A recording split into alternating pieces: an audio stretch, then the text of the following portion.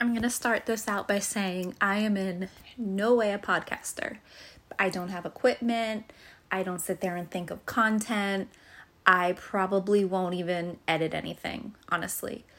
What I am is a widow. And that's the first time in 6 months I've used that term to describe myself because I don't like it. I would say the W word or that word. The other W word is wife. I'm still very much a wife. But in my journey, what I've noticed is that when I was looking for help and support and guidance and answers and anything to just feel some kind of hope, I found a lot of podcasts and some of them are good and some portions were helpful. But what was missing was that raw content. It was a lot of, it'll be okay. This is how to make yourself healthy. This is how to think positive after tragedy.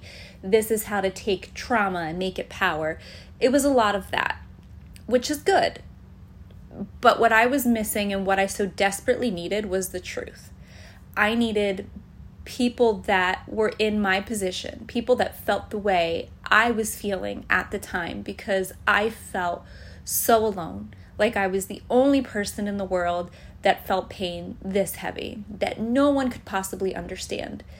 And when I was searching for understanding, it would come from people further along in their journey that knew very well the place that I was in, but because they were further along, those raw feelings were getting further and further away. Their pain was still there in some way. They've built their life around it. They've learned how to move on and cope. But in that moment, in those first few months, I wasn't there.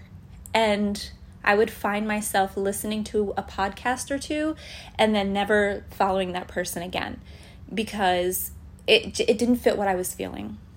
And what I was feeling was that I had nobody. I had nothing.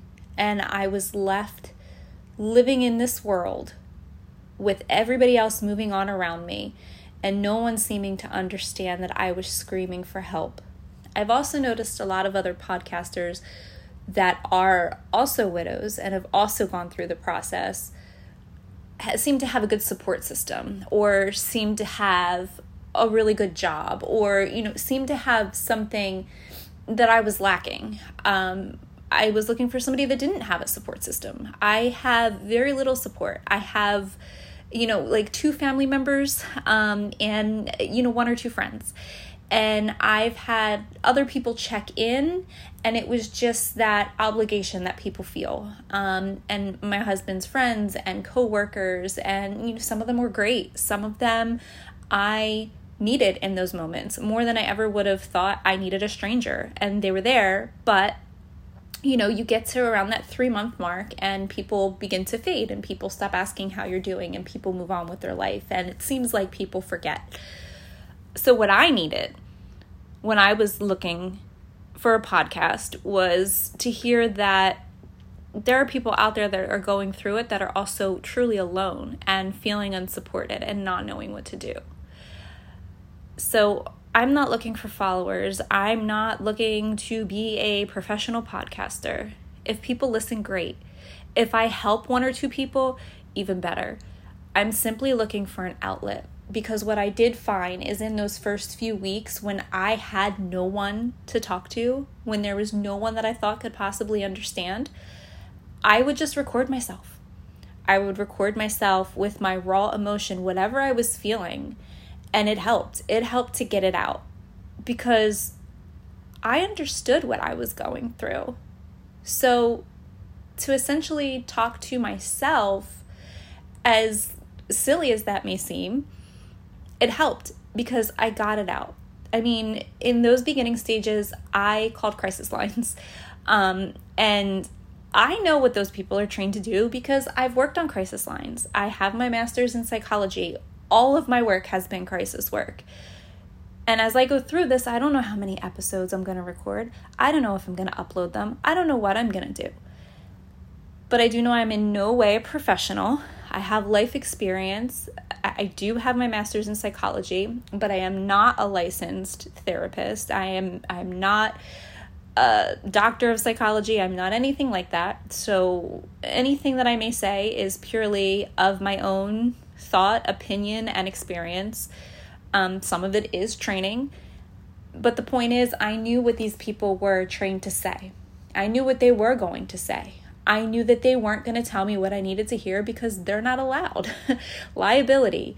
So even that didn't work. And nothing seemed to be working for me in my position. So I guess I'm just going to create this to be out there and be honest and be raw and just kind of do this therapy for myself.